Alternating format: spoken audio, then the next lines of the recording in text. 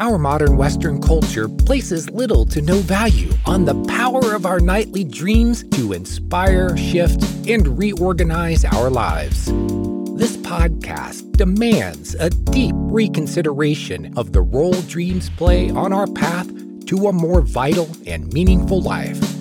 The following is living proof of the life-affirming power of dreams to affect change and redirect the trajectory of our inner and outer lives. These are the dreams that shape us.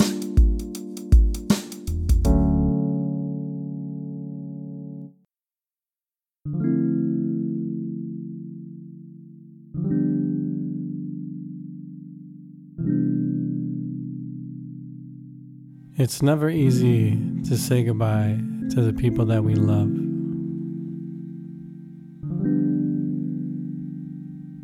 There's just really no way that you can ever truly prepare for it.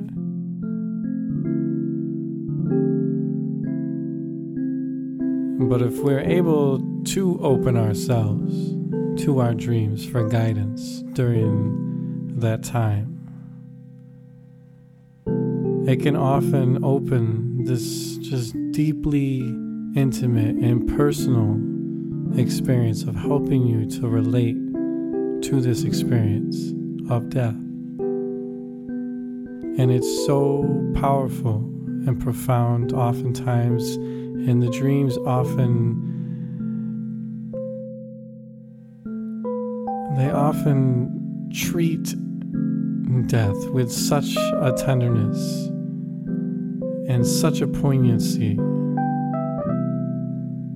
and such a sweetness. I don't really know how else to explain it. But today, this week, you get to meet someone who is truly dear to my heart. And this is the first actual live conversation that I've had with her. So it's very exciting for me to share this with you. But her sister, Pauline, passed away this past summer of 2020 to pancreatic cancer. And she is here today to share with us this amazing procession of dreams that she had that has helped her move through this acceptance and this grieving of the passing of her sister. And it's such an amazing tale of how dreams can walk you, hold your hand through this process, and really offer you some dreams that are just so deeply meaningful and powerful for you, that in some grand and beautiful way can offer you a sense of peace, offer you a sense that there is a process that is unfolding, and that the sacredness of life and death is so deeply and truly honored by our dreams and by that source of wisdom within us that understands the natural way of things. And so here is my dear friend, Susanne. She's from the Netherlands,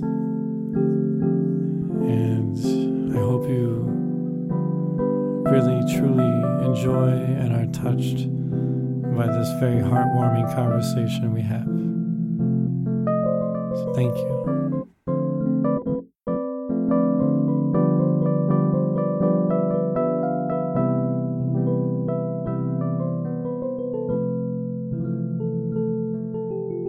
Alrighty, well, welcome here today, Susanne. Thank you for being with me today. Thank you for inviting me, Stephen. Absolutely.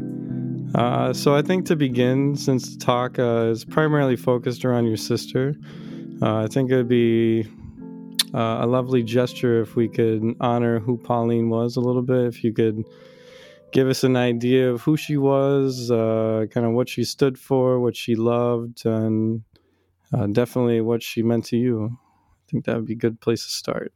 Oh, yes. I'm the youngest one in a family of 9, and that's including my parents.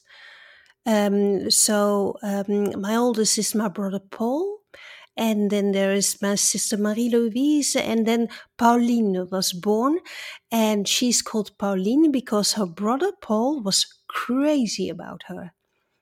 So she got that name. And then we have a sister called Leonie or Lot, Monique, Nicole, and then me, and I'm Susanne. And Pauline, she always took care of me. Being the youngest one of a really big family meant that I was not very interesting for my teenage brothers and sisters who were busy doing all kinds of other stuff. And Pauline was the person who was in the who was among the elderly, the teenagers, while I was just a little child, and she saw me and she took Mm. care of me, and we. From that point on, we really had a special connection, more of a mother daughter connection than a sister connection. So she was very, very dear to my heart. She went out to college when in 1974, and I was just a little girl going to kindergarten then. And but when she got home, oh, it was like the light went on, and uh, she was full of stories and life and beauty. She was sparkling around my parental home. And when she left, I usually, for the rest of the week, missed her. Yeah, So we had a really close connection. that's very sweet. Are there any specific memories of when she came home that you'd like to share? Um, well, one time she found out that because in my parental home, the radio was always on, and I love music just like you do. And I was Mm-hmm. always singing along. And then Pauline found out that I was able to understand and translate English. And for Huh. me, it was the very normal that I could because I heard English all day. Mm-hmm. And she really was impressed, and it made me feel so special because Hey. there's somebody really impressed with the things that were really normal for me. Oh, that's sweet. Yeah, I think in your notes that was one of the more tender things that was in the initial writing of it was just this idea that at least one of your siblings was able to like really see you. I thought that was really sweet, and I feel like I play that role for a few people in my life, and so I know what that experience feels like, the kind of mutuality there, and I think you really need that to feel a deep sense of belonging with the people that you love. So that's sweet. Do you feel like that experience between the two of you continued into adulthood? Yes, yes, for a while, um, because she got 2 children, and her youngest one really cried a lot. And I was in college back then, so I came over during the holidays and I took care of her youngest son, and I was always carrying him around, keeping him warm and comforting him. And she was really, really glad to have a few moments off as a Yeah, mother, because yeah, I know how that is. yeah, maybe from experience, yeah, you know how exhausting a crying baby can be at times, no matter how much you love them. Hmm. Yeah, yeah, it's pretty wild when it just doesn't stop. It just feels like it'll never end, and how much that really does wear on you after a while. Yeah, yeah, What I think is so special about that relationship, though, is based on the way you tell it. It doesn't sound like she ever became bitter about having to kind of take on secondary mother role to you? Oh no, because when my mother was giving birth to me, she was 38, and actually it didn't went very well. She had lost a lot of blood, and so she wasn't able to really take care of me in the first few days, those few days that are really important for the mother-daughter connection. And Mm-hmm. somehow Pauline felt that, and she stepped in, and she really comforted me, and she gave me the bottle and changed my diapers, and so it was from a very early moment that she connected with me as a sort of mother figure. Nice. Yeah, the image that I got was kind of like she volunteered it versus versus feeling imposed upon, like it was expected of her. Yeah, Yeah, yeah, yeah, yeah. that's nice. It's from experience, like I do, that when you look at a baby, you just come mesmerized of, oh I yeah, know. and I think she had that looking at me. Nice. All right. Well, I think we'll transition into 2011 when you participated at IASD's yearly Dream Conference, which was held at Rolduc Mm-hmm. in the Netherlands. Yeah. And Rolduc is a former convent, and you tell me you had a tour through the library by the bishop himself. That sounds super exciting.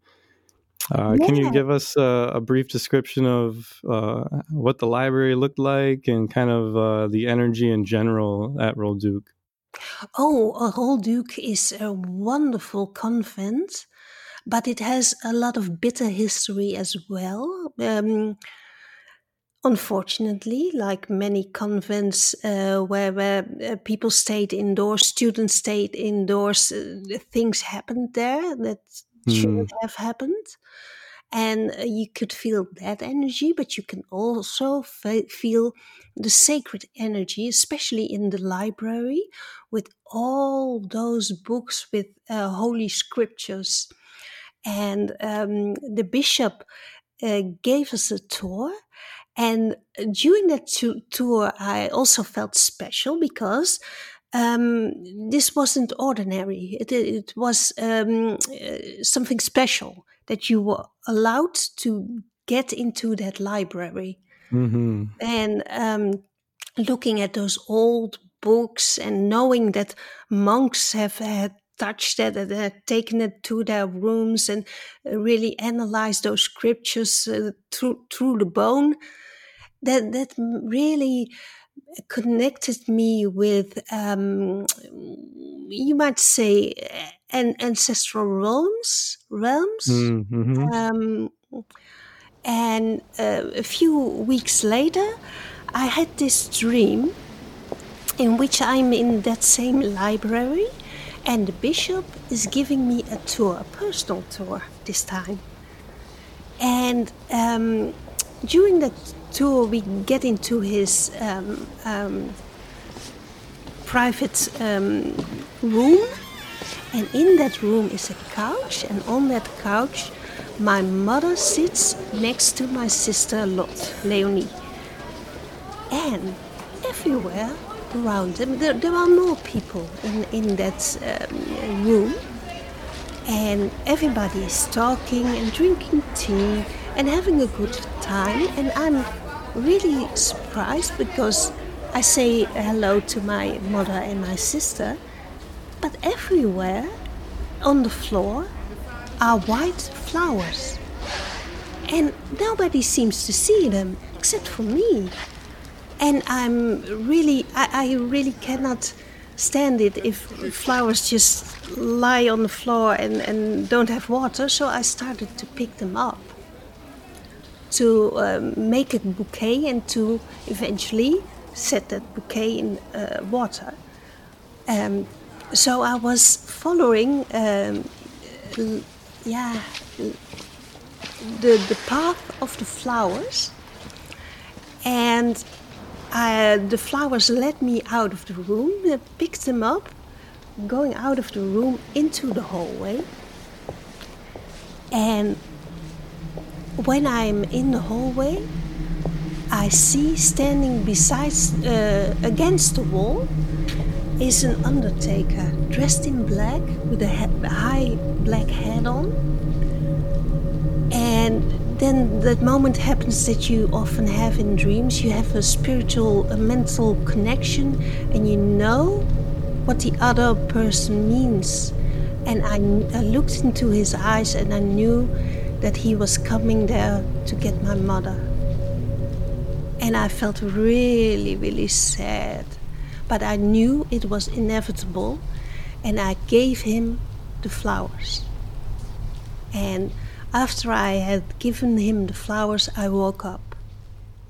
Wow. With a stomach full of grief. Yeah. It was a couple of years before my mother died, but my mother was already at age. She was in her 80s. Mm-hmm. But it still was a very, very beautiful and impressive dream for me. Yeah, absolutely.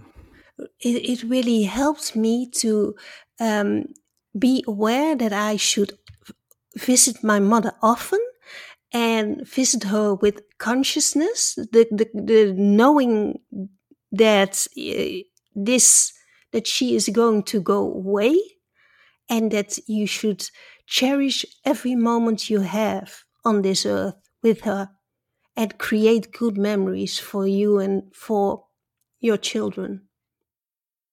Wow, I love that. Yeah, so even though it's like 2 years later, I feel like this is such an excellent example of how dreams do give us kind of a glimpse into the future and kind of offer us this kind of grace period to begin the process of preparing for their departure. Yeah. And obviously not every dream of a loved one dying means they're going to die, so Yeah. we can't ever really be sure, but you kind of touched on it, but maybe if I could ask you more directly, was there something about this dream in particular that touched you specifically where you thought maybe it was more intentional and preparing you for that? And the feeling of grief I had when I woke up, I had this stone in my stomach. Mm-hmm. And my mother eventually died of problems in her gut. Oh, wow. And the intensity of the look between me and the undertaker, Yes. you could also say that it is a prediction of my own death that will inevitably come. All right. So it was like there was like a knowingness though. Yeah, Yeah. yeah, and an unspoken knowledge that usually happens in dreams of this kind. Right. That you look at another dream character and you just know what they think or what they mean or what they say. And often those words are unspoken. Yeah. Yeah. I think that's one of my favorite aspects of dreaming is that unspokenness. I think it's so powerful, and it's so palpable in dreams of just like that. It just kind of wells up in you within the dream in those moments, and there's really no question about it. I think I love the way the delicateness that I guess this dream's delicate way of having a path of flowers that lead you to this realization that death is coming for your mother, and the offering of the flowers to the undertaker feels like to me like a really powerful gesture. How do you look at that moment? Yeah, it's like an offering to the gods. Yes. You know, it's Yes. the inevitability. Sorry, I'm not English. Um, of death. And you know what else, Stephen? Um, Recently, my sisters and me have been sharing family photographs, and my sister Lot, she shared the wedding picture of my grandmother the mother of my mother. And her wedding bouquet really triggered me back to this dream Wow. because her wedding flowers in her bouquet, they went down to the ground, to her shoes. And it was she married in the 1920s of the last century. So that was totally hip at that time, I think. But it was the first thing that stood out to me, that those same white flowers, well, it was a black and white photo, but I Mhm. assume they were white. They really resembled the flowers that I was picking up in that dream. Wow, that's really, really wild. So in my eyes, it's really the mother connection, the female connection in my family. I got that. Nice. That's awesome. Yeah, for me, looking at the dream outside, it feels like such like a surrender on your part. Like, I ultimately I accept this, and if you must take her, please, move on to her with this show of grace. Like, Yeah. instead Oh, of the yeah. sickle, you have this great image of death, like stepping to your mother with a bouquet of flowers, and there's like such like a beautiful like tenderness to that image. I love it. It's just really sweet. Yeah, and she was really religious. This, her being invited into the bishop's room is also really, really nice symbolic depiction of my mother's transition. Right, yeah. Absolutely. Nice.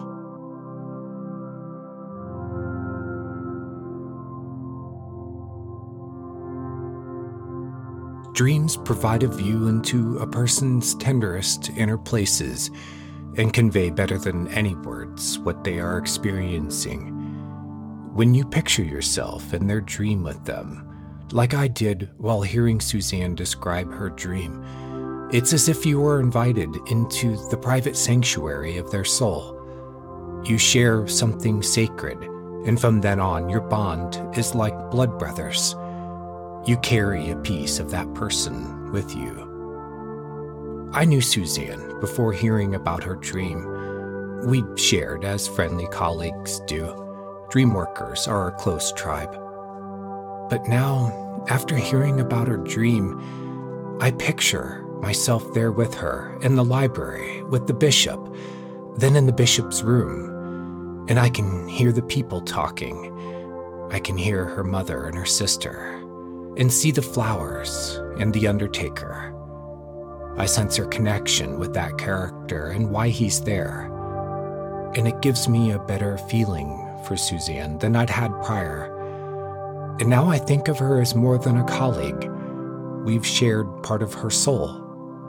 And this is the power of sharing dreams. All right. So then I guess we'll move into the end of 2019. Your sister moves. As she moves, you want to pick up there? What happened around that time? Yeah.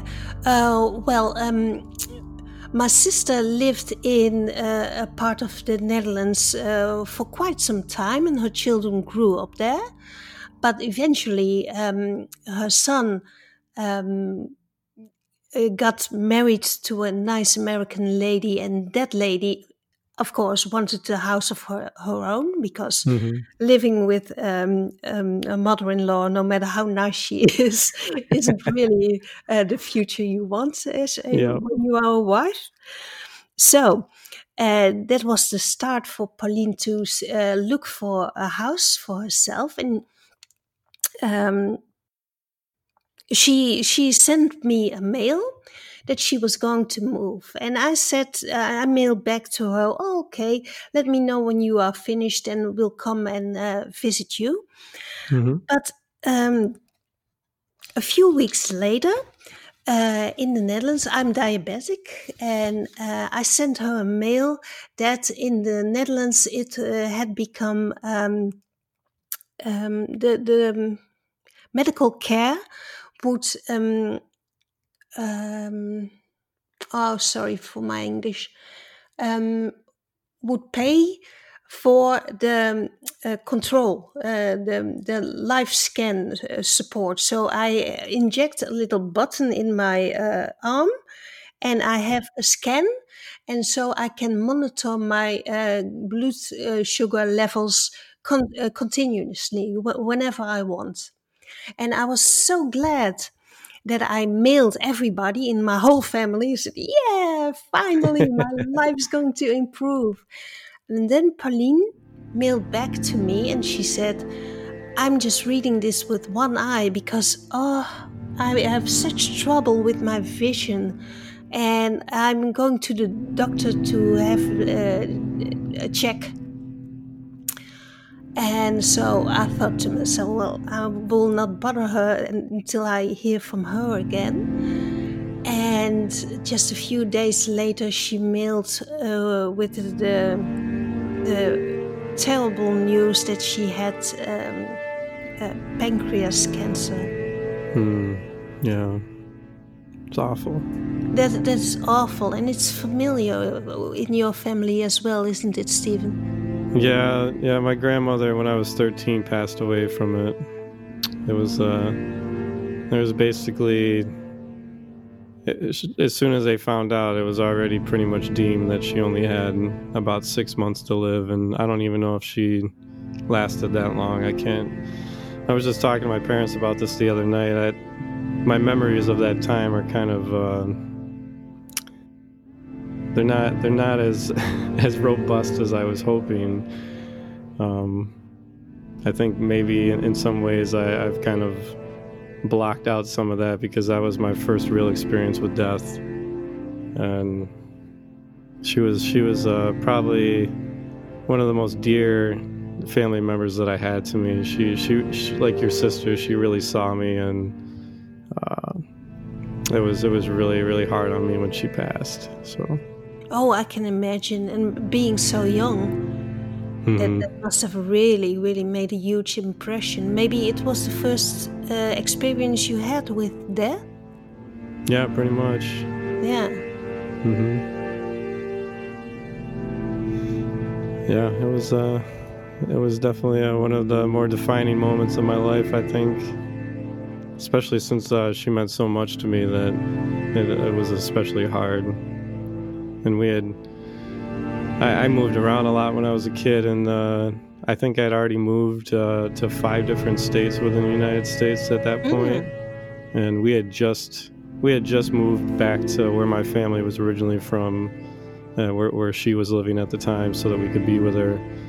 And so it was like there was all kinds of loss that I had already had in other ways, but this felt harder, and so yeah.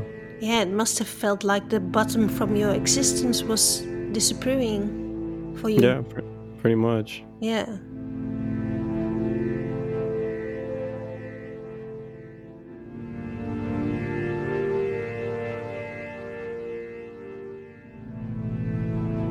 Well, the next dream I wanted to talk to you about was each year around Christmas time and January 6th, I organized the Holy Nights. And this are 12 days between Christmas and New Year to really prepare yourself for the new year. And last year I organized, I always do that online. It's very, very much, it's fun, but it's also very cleansing in a way that you take the time off to prepare yourself in those dark days where the light just begins to emerge in strength again. And each night that year, I had a theme and an incubation. And this incubation was, what message has death for me? And that night, I had this dream. I was climbing stairs to go up to a playground for my children, but I cannot get through the door. I'm too tall. And I'm you don't know, but I'm really petite. I'm not really big, so it was really amazing that I couldn't fit through the door. But I wasn't able to get into the playground. It was only for children, and I feel sad because I really wanted to see my sons. And my sons are already teenagers, but not in this dream. They were little children. And I look through the looking glass, and I only see a portal and two bathrooms, one for men and one for women. And that was the end of the dream. But when I started to associate the symbols, the bathroom I could not access, I pondered over the meaning. And several years ago, I dreamed about Pauline. I stand in line, a very familiar dream. I stand in line to go to the bathroom in a public space. And Pauline, she comes and she walks past me and she goes into the bathroom before me and before everybody else that's waiting in line. And she wouldn't ever do that in waking life. Yeah. But I think that a bathroom is a place to release fluids, the water of life. And in hindsight, I would say that it was the first symbol of Pauline who would departure, who would leave this earth. And what you also mentioned about losing your childhood when you found out your grandmother was ill, very ill. That also comes to mind about not being able to get into the playground. Yeah, absolutely. Yeah, when I read that dream, when you sent it to me, that was like how that dream like really touched me, was that it felt like there was a wall that was suddenly erected between me and the innocence of life and that carefreeness. Like all of a sudden life became really real at that point. And there's this amazing Mumford and Sons song lyric that says death may take away your innocence, but it can't take your substance. Oh, wow. I always think that's like such a powerful line, and that's how I feel like that first experience of like a really big death that happened in my life. Like it took my innocence, but I couldn't take my substance, and it did make me a different person after that, and in a good way, I would think. But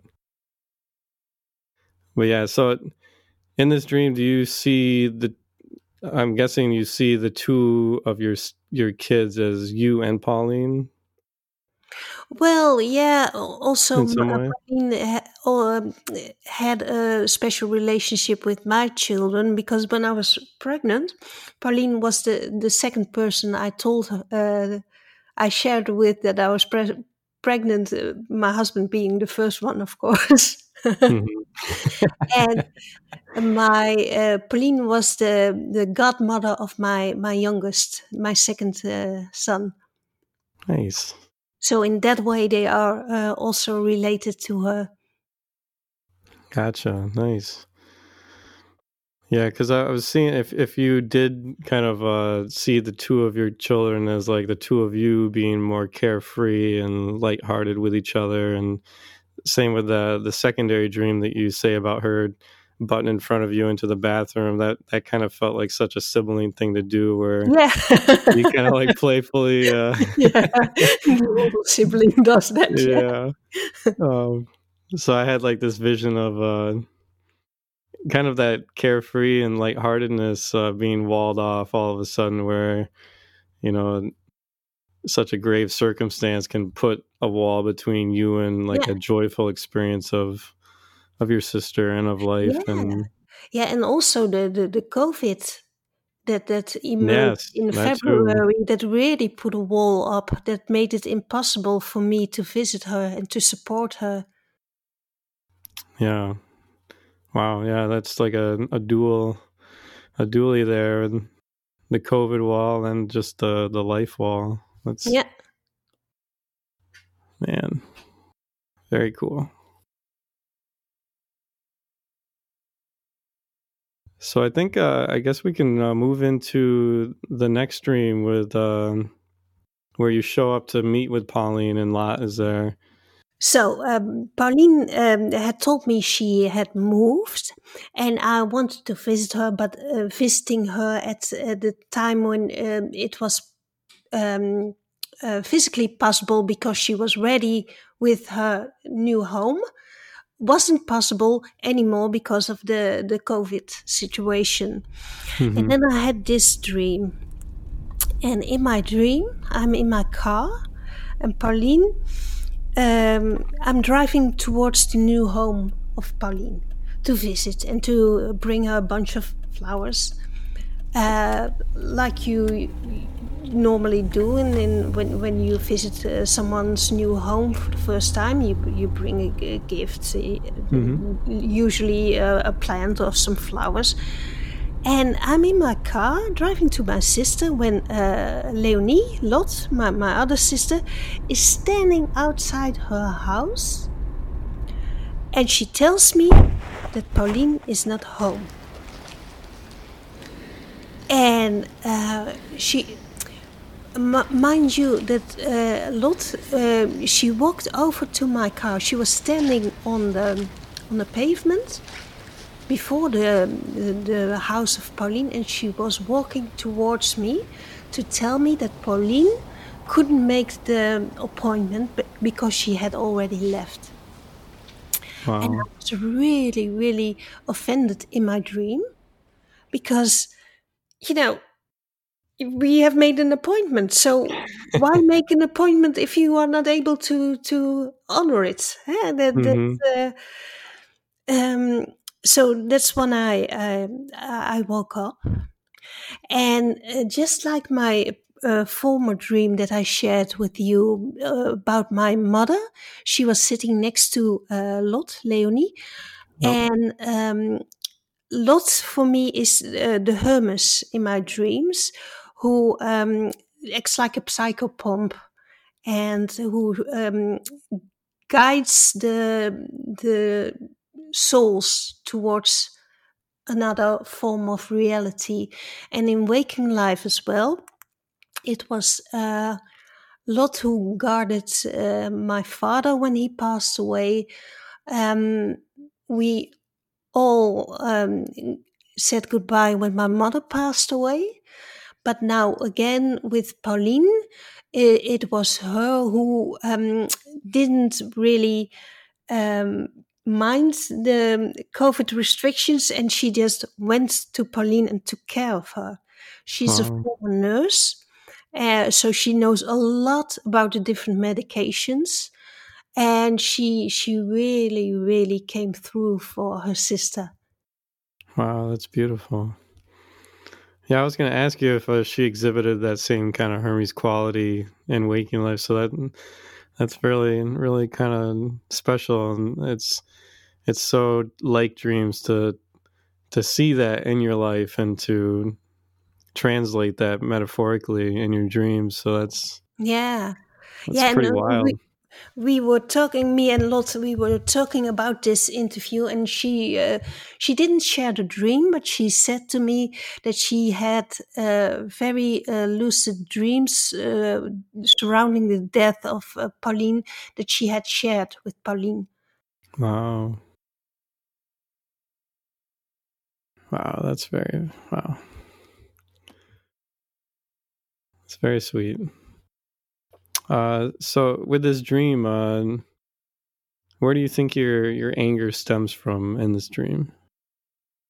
Sorry, I didn't hear. Where do you think you're? Where do you think your anger stems from within this dream? Because she didn't honor the appointment between us. And I think that me having being diabetic, I had always assumed that I was going to be the first to go. So do you think the appointment and your anger is kind of metaphorical of her leaving sooner than you would have liked, or? Yeah, definitely. Yeah. Yeah, 'cause I feel like that's such a powerful correlation to receiving hard news like you had just done before you had this dream, where there's such a potent concoction of emotion that fills you initially before you have time to process. And I felt like this might be one of those dreams. Oh yes. And of course the anger I felt in waking life when she died. And the Kubler-Ross stages. God damn it. Don't you die on me. I know. Jeez. Stay here, please.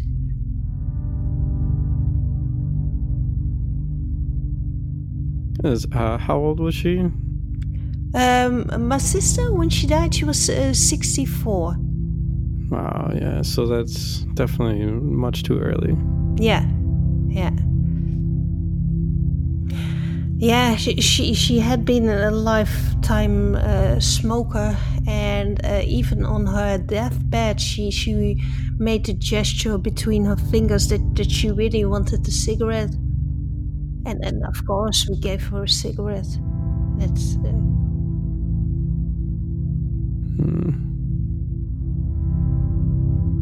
Wow.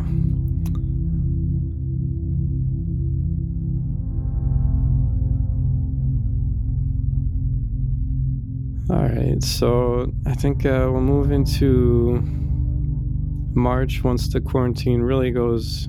Wait, are we already there? Shoot. Yeah. We'll move into, I guess, the train dream, the first one you had. Oh yeah. This was Pauline had one chemo, and it really went bad. Really, she went into in what we in the Netherlands call a delir. She was dehydrated, and she didn't know exactly who she was and what she was, and she was in total confusion because of the chemo. And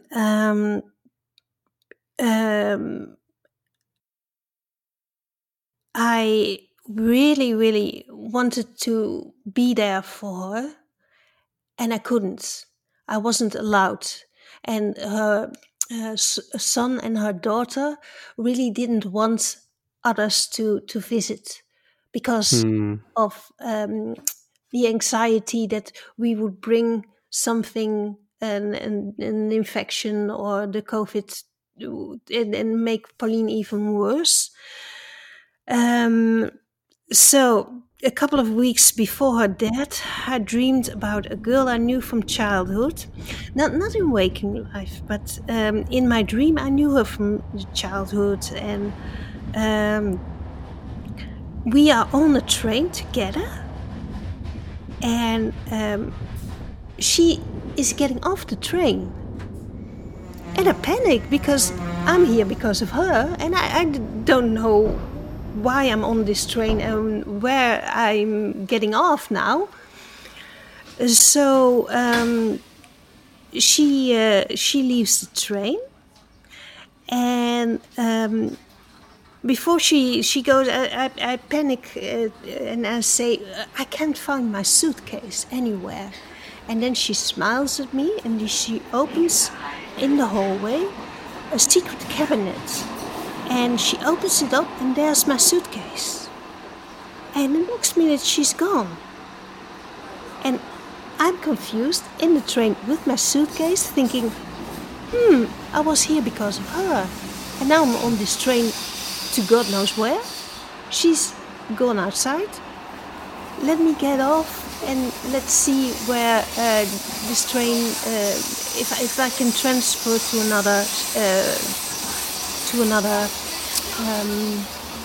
what do you call it?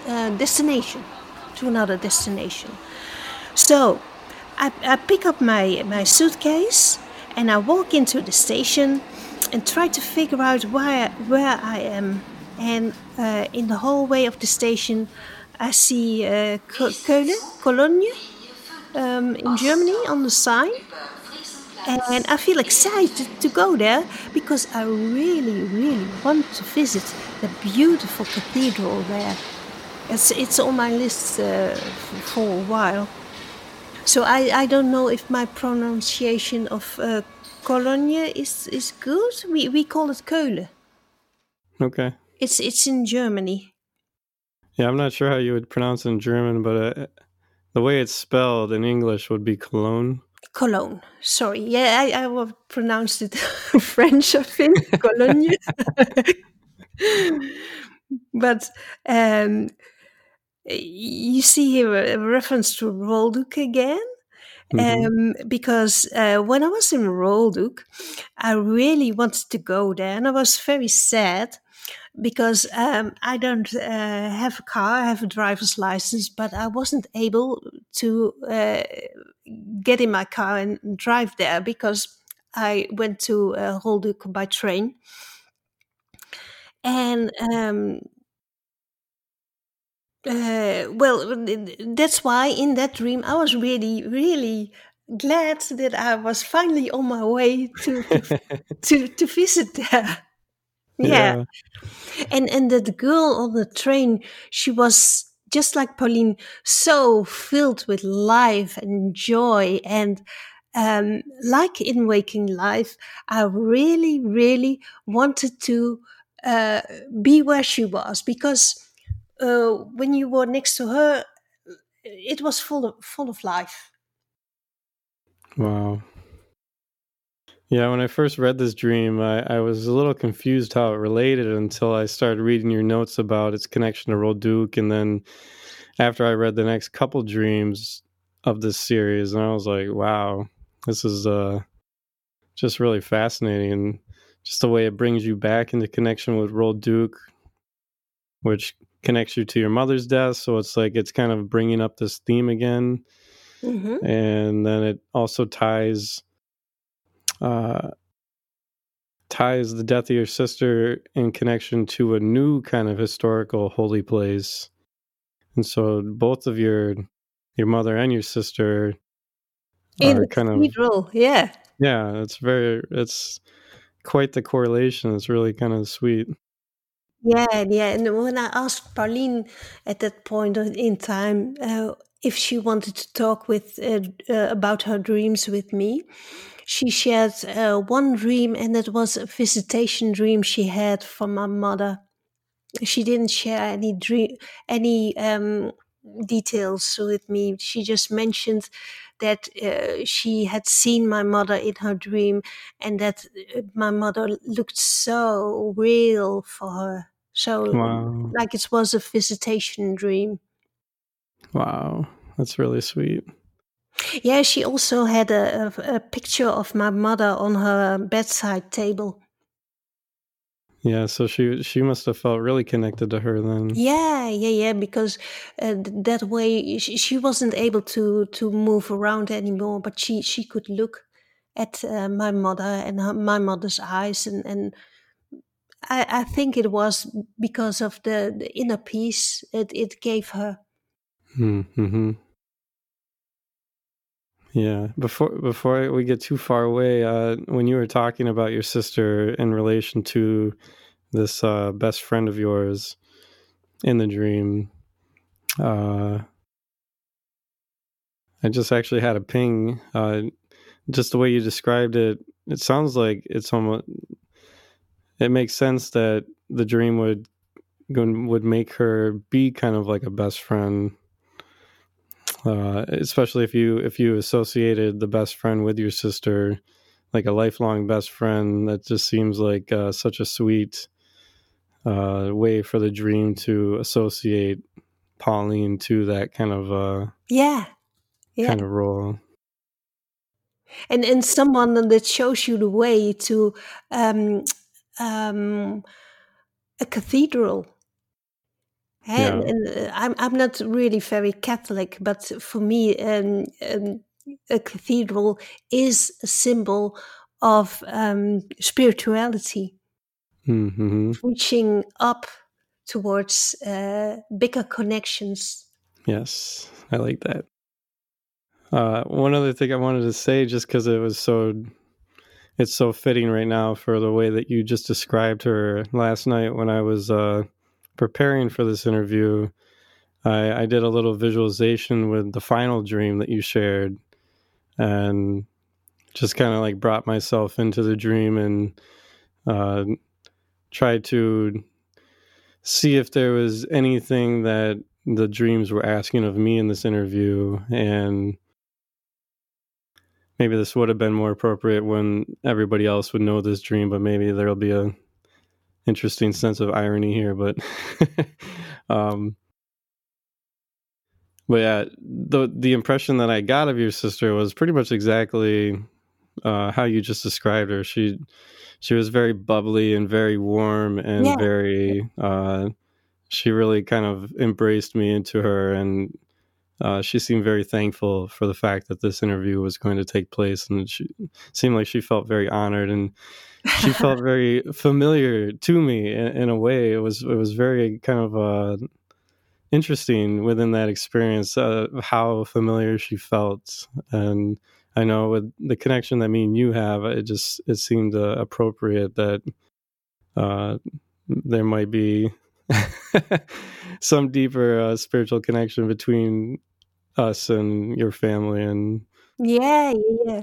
You know what? When I asked her son and daughter if they were okay with me talking about dreams about Pauline, then her daughter said to me, I think Pauline would be very, very honored. wow, that's awesome. So that really, really is what you were saying just now. Yeah.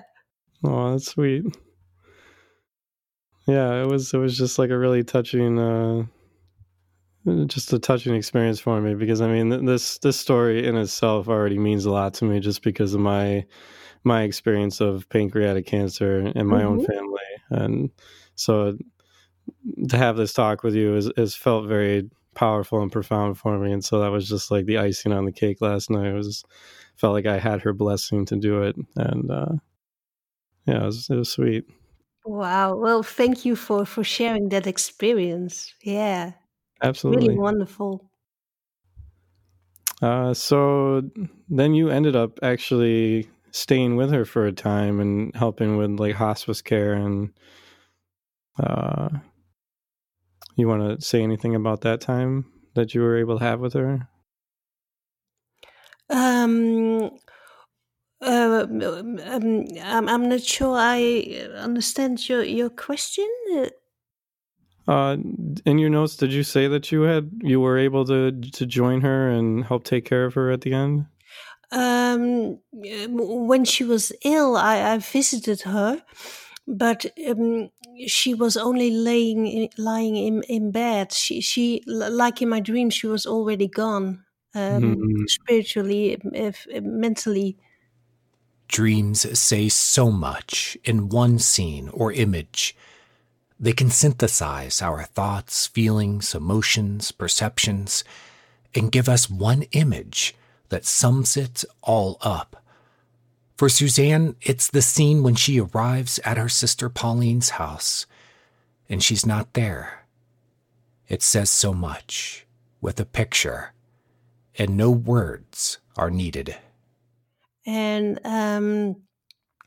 there is one wonderful dream that I would like to share as we round up this interview, and that was another suitcase dream from my Yes. mother. Yes, please tell us that one. And that is that theme of suitcases as a symbol of the transition between waking realities.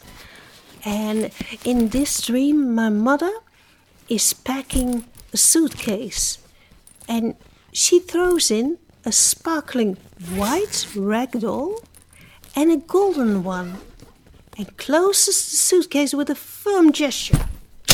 So it's done. Hmm.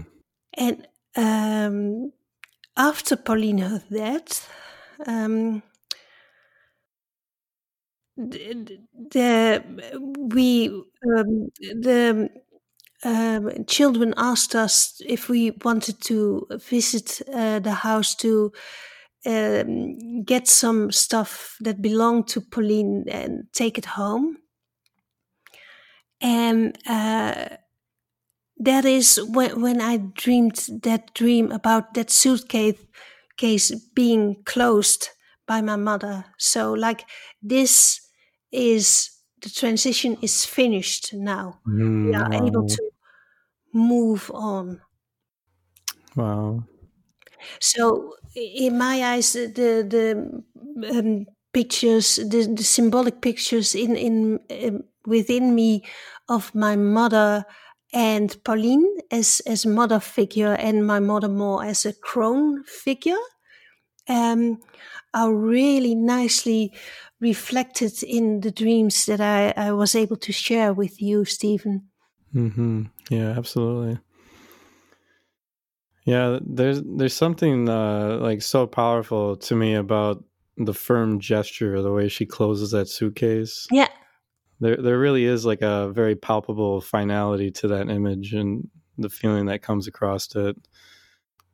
I think I missed it when you just said it, but when did that dream happen in relation to her passing? Oh, after she passed away. And Okay. before I went to her house again to pick up some belongings of her, I took home some dresses. So each time that I wear a dress of Pauline, it's like she is hugging me.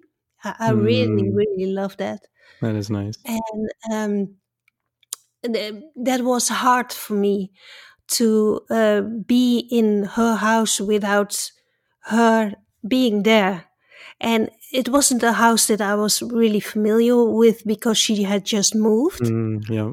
But somehow uh, I was, yeah, I don't know. She should have been there, you know?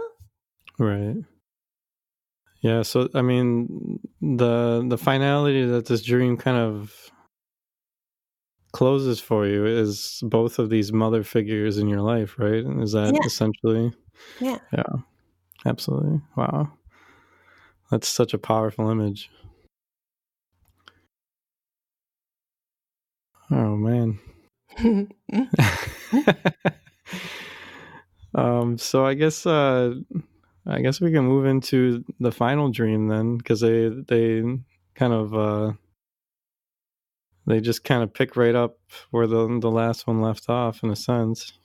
And in the notes it says, "I dreamed that night that the family I am born in are all in a station. We have suitcases and wonder where we will go. Pauline is the first one to raise her hand to say goodbye to everyone and walks away with her suitcase." Oh, okay, okay. That's actually the dream that I tried to enter last night when I was preparing, Yeah, and so I just thought it was so striking to have this image of all of you standing around wondering where you're going to go now. yeah, And yeah, yeah. And she was the first in so many things. She was the first to leave the house. She was the first to get a steady boyfriend. She was the first to get children, and wow, unfortunately, she was also the first to of us siblings to pass on. wow, She's in that sense she's the leader. Yeah, who knows where to go. So that's a wonderful dream. Yeah, I wow. agree. Yeah, I just there was something about the imagery of everyone wondering where to go now that just like it just kind of left me with this gut punch of how do we move forward now, or where do we Yeah, go, how do we carry on, that kind of thing. yeah. Where do we And go now as a family? Because we right. all flew out and have our own families, but we still are part of the family we grew up in. Of course. Yeah, Hmm. yeah. And Wow. Pauline was a vital part of that family. Yeah. Yeah, and just her like raising her hand to say goodbye felt like such a moment of closure. Maybe it's her way of saying goodbye. Yeah. It's really Pauline herself. Pauline was really very interested in dreams and astrology, and she Hmm. educated herself in astrology. And often for my birthday, she would send me horoscopes. Yeah. Nice. Do you know what her sign was? Hmm? What? What her astrology sign was? Yeah, lion. Okay. She was fierce like a lion. Yeah. Yeah. She would be raising her hand and saying goodbye and leaving everyone wondering where to go. Yeah. That's funny. Yeah, and I mean the way you described her earlier just was so full of life and kind of this larger than life kind of personality that seems to fit with Leo's. Hmm. Yeah. Awesome. So I guess to wrap things up here, I know a lot of people who may be uncomfortable with death may look at this experience that you've had, where you've had these series of dreams that have helped kind of prepare you for your sister's departure. That looking from the outside in, they could probably feel a little brokenhearted about it, or maybe like that would be too much for me. Mhm. But for you, being the one who's received these dreams, do you feel like you received the closure that you needed? Like they helped you in a way that without them, maybe you would have felt way more, what's the word I'm looking for? Just kind of, maybe you would have been more of a mess had you Yeah. not had them? Oh, definitely. Yeah. Yeah. Yeah. Yeah, because she was very, very important in my life. A very important part of who I am, who I still am today. And losing that in this reality, in this life, is a loss. Yeah. Absolutely.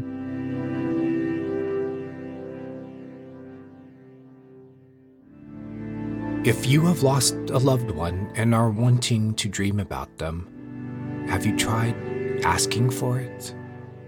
Ask with your heart before going to sleep.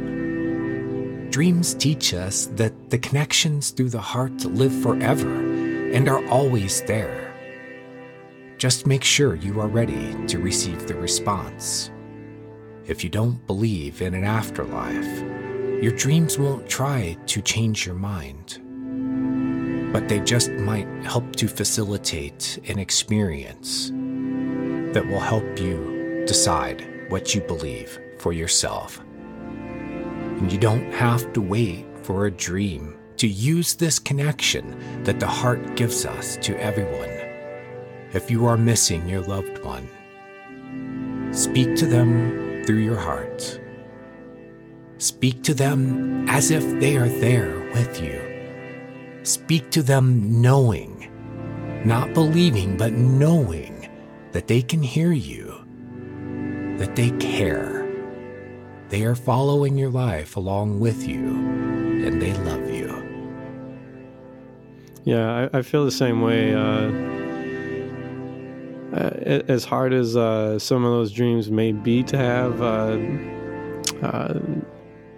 there's such like a grace that comes with them as well that really helps you process on a deeper level, and it really they always like mean the world to me to have those dreams. And Did you have dreams about your grandmother? when she passed, I was under the impression that you would receive dreams like that from people that you love, Mm-hmm. and it didn't come for a long time, and it really broke my heart for a long time. But the first time that she appeared in my dream was probably a couple months after I had kind of my big spiritual awakening, where I finally stumbled upon some source of meaning for myself and a greater understanding of my place in the world. And I had this like celebration dream where it was like my soul was congratulating me, and the dream began at the very end of like a ceremony that was held in my honor. Oh, wow. And I was coming off the stage. It was kind of like it looked like an auditorium or like a movie theater almost, where there was like a very clear stage up in front and seating behind it. And so the dream picks up with me coming off the stage, and I'm met by all kinds of family members, and they're congratulating me and thanking me, or I'm thanking them, I should say. And I keep having this nagging feeling that somebody really, really special is waiting for me at the back. And so I keep inching my way closer and closer, and finally I look up towards where I know I need to end up, and there she is, and she's just beaming. Oh, And wow. she just looks so proud of me, and she gives me just like the biggest hug, and I just like melt into her, and Oh, wow. and it's still like, it's so palpable even now. Like every time I like rehash this with somebody, it totally brings me back right into that experience of seeing her again. And it was like I could feel her, like, and she felt so real, and it's almost like you could, smell her perfume, and Yeah. it was just like so Wow. touching. And Yeah. to have her there for that moment of like really celebrating how far I'd come, because I had kind of just come out of like a really deep depression, and so it was like a pretty powerful moment for me to be kind of celebrated for going through the depths of Yeah. hell and coming back out. So yeah, it was almost like that my dreams had waited for me to be ready. yeah, and to when she would finally be there, it would be for an experience that like would really, really mean something to me. Mm-hmm. And A grand entrance. yes, exactly. So yeah, and she's appeared every so often in other ways, but yeah, it's that was the biggest one though. Wow. Thanks for sharing. This is an Yeah. awesome experience. Yeah. Yes, thank you for bringing it up. I was going to maybe mention it, but at this point in the interview, I'd totally forgotten about it. So thank you. So, do you have any final what is the word I'm looking for? Final remarks or comments on these dreams or your sister in general, or? Oh, well, my sister has been and still is very important for me. And those dreams are like, well, like a little treasure closet, a treasure trunk that I can open up. And if I open that suitcase up filled with these dreams, it fills me with love and affection and acceptance. So in that sense, the female side of my family has given me so much support that it really feels like a gift. Wow, that's very, very beautiful. Wow.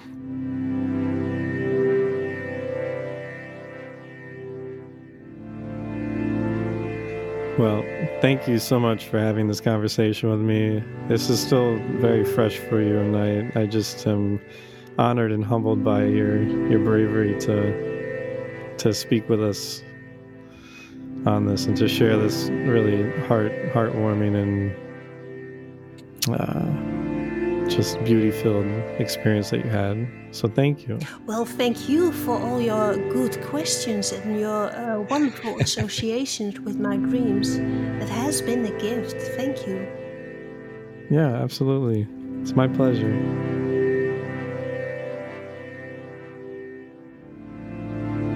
Martin Prechtel wrote, "Grief is praise, because it is the natural way that love honors what it misses. And on behalf of Susanne and all of my family, for everyone that we have lost to cancer, we honor you and know that we love you and we miss you deeply.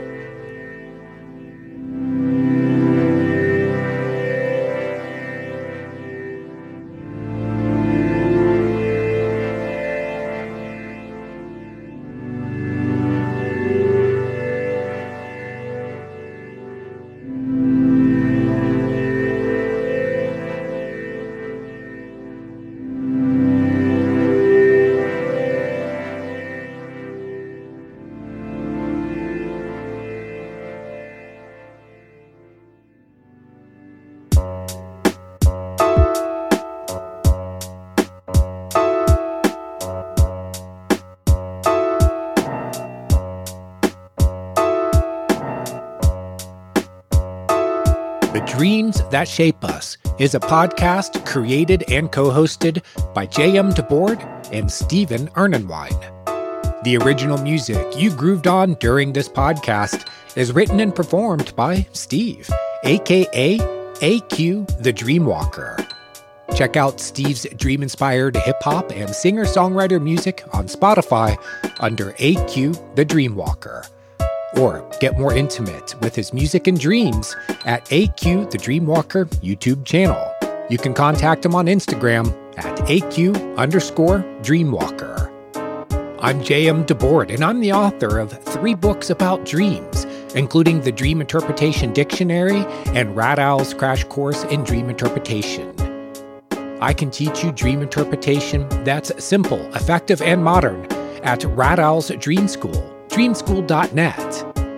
Steve and I send out a super extra big and special thank you to our guest, Susanne von Dorn.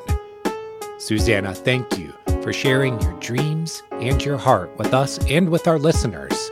Her website is fabulous, mindfunda.com, mindfunda.com, chock full of information about dreams, spirit, myth, and the teachings of Dr. Carl Jung. If you love what we're doing on this podcast, and we really hope that you do, hey, sharing is caring. Please spread the word to your family, to your friends, that dreams are deeply meaningful. Help us to bust this myth that dreams are meaningless. Dreams truly can shape our lives. For Stephen Ernenwine, I'm J.M. DeBoard. Thank you for listening, and happy dreaming.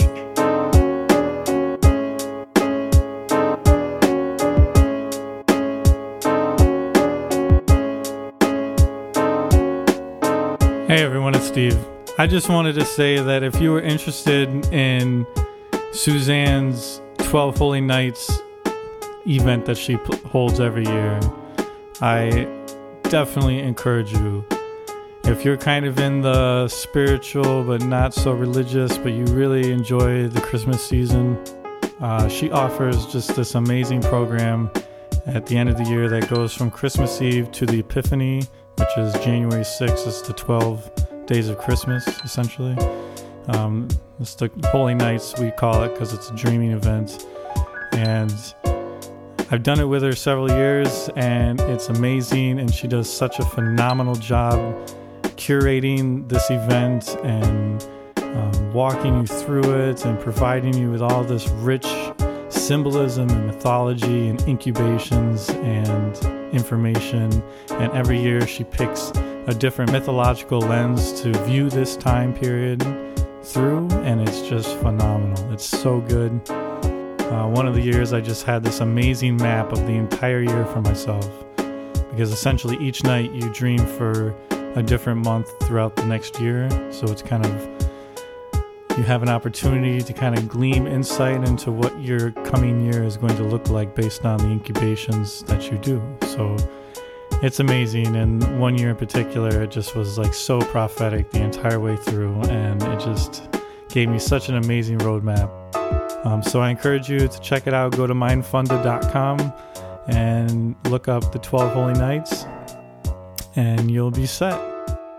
So thank you.